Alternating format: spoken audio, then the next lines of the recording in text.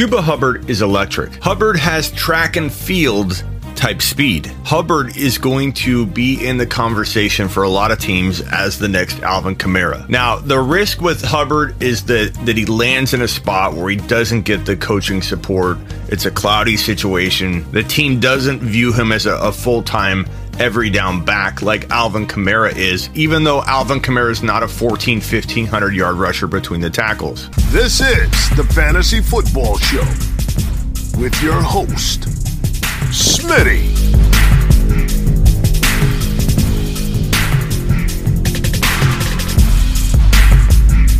Top 5 running back. You're watching the Fantasy Football Show. Smitty.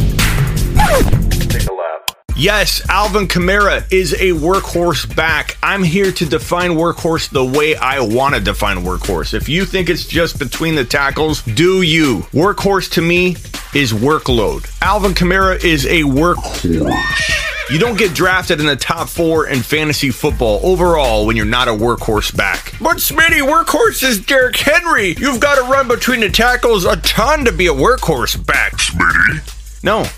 Not according to me. This is my show. Chuba Hubbard could be an Alvin Kamara type workhorse. I hope he lands with a team that believes in him, because if they do, if they use him and deploy him to the degree that New Orleans deployed and used Alvin Kamara, who is on my bold predictions as a rookie of being a top 5 to 10 running back in fantasy football, not top 5 rookie.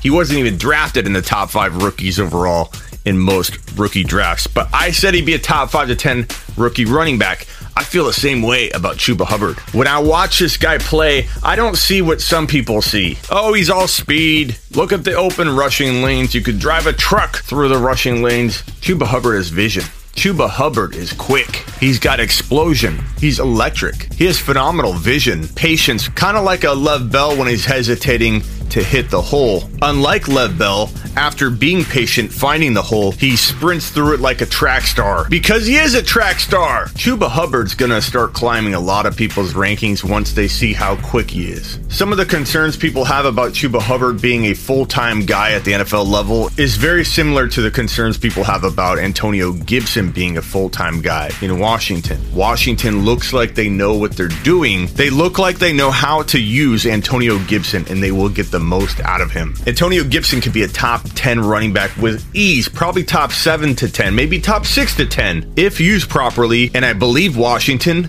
will use him properly. He's got a nose for the end zone. He needs a good mix of receiving and rushing, an Alvin Kamara type meal on a weekly basis. That's what Hubbard needs. That's what Chuba Hubbard needs. That's what Travis Etienne needs as well. I'll do a video on him next. Both Hubbard and Etienne I love. Both Hubbard and Etienne could be top 5 to 10 running backs in the NFL. Do I think both of them will be? Maybe not. I don't feel like there's enough situations out there in the NFL right now. Hey, it's Kaylee Cuoco for Priceline. Ready to go to your happy place for a happy price? Well, why didn't you say so? Just download the Priceline app right now and save up to 60% on hotels. So whether it's Cousin Kevin's Kazoo Concert in Kansas City, go Kevin, or Becky's Bachelorette Bash in Bermuda, you never have to miss a trip ever again. So download the Priceline app today. Your savings are waiting. Go to your happy place for a happy price. Go to your happy price, Priceline. That both of them could get lucky enough to land in places where teams are going to use them Alvin Kamara style. Clyde Edwards-Helaire is a perfect example of a team not utilizing a player enough, a player that could be a top 5 running back in fantasy football, and it's frustrating. I'm not giving up. I'm not running away from rookies. Clearly, I love Chuba Hubbard. A big risk in a way of getting the workload he needs to be Alvin Kamara-like. But the great news is nobody's drafting him very high at all. The great news is so many people are doubting him. Look in the comments of my most recent video that talks about Jamar Chase and Devonta Smith. There were a lot of negative comments about Hubbard in that video. And I'm not going after anybody that doesn't like him. We're all entitled to our opinions. Do you trust your gut? My point is just that the buy low market is there for Hubbard. There are enough doubters. By default, I think he falls well past number 5 overall in rookie only drafts. That makes him even more Alvin Kamara-like because he's not getting drafted in the top 5 rookies. The risk is low when you consider outside top 6 overall rookie value. And in redraft leagues, clearly how he looks in like July,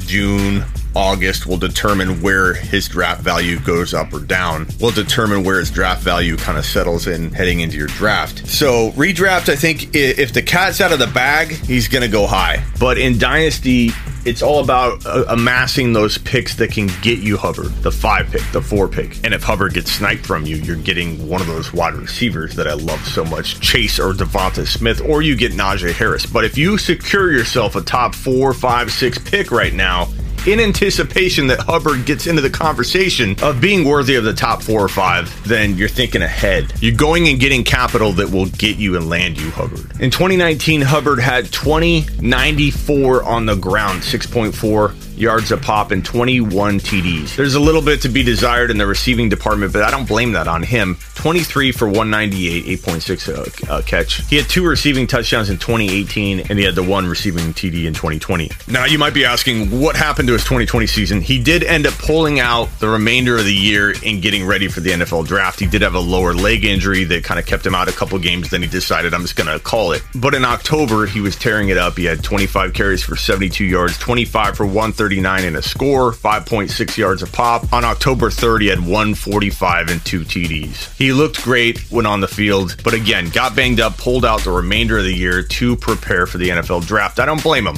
As long as it doesn't affect how teams view him, I think it could be a good move. I firmly believe he's so talented, so quick, he has such good vision that when he works out for teams, he's going to convince them in the workout. My gut instinct here tells me that he looks like a sleeper right now, but this is one of those situations where I think people start getting on board quicker and quicker, and before you know it, because he's so talented, because he's going to impress teams so quickly, he will not only climb on everybody's rankings in fantasy football pretty quickly. I think once teams start taking notice and we start taking notice of them taking notice, he will be a climber, a riser. Jonathan Taylor wasn't always thought to be the number 1 or number 2 running back of the 2020 rookie running back class. He quickly climbed as well as the hype built pretty quickly. I think the same thing's probably going to happen here. Right now, he feels like a bargain, an unknown, very doubted. We don't know what's in store for him, but he's so talented.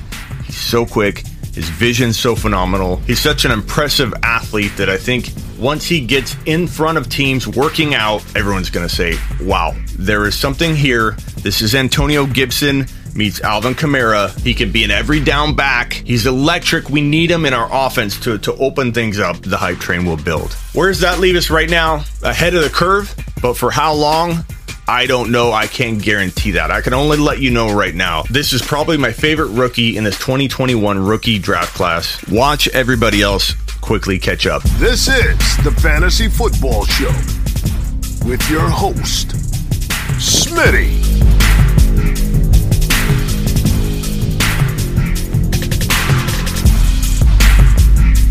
Top 5 running back. You're watching the Fantasy Football Show. Smitty!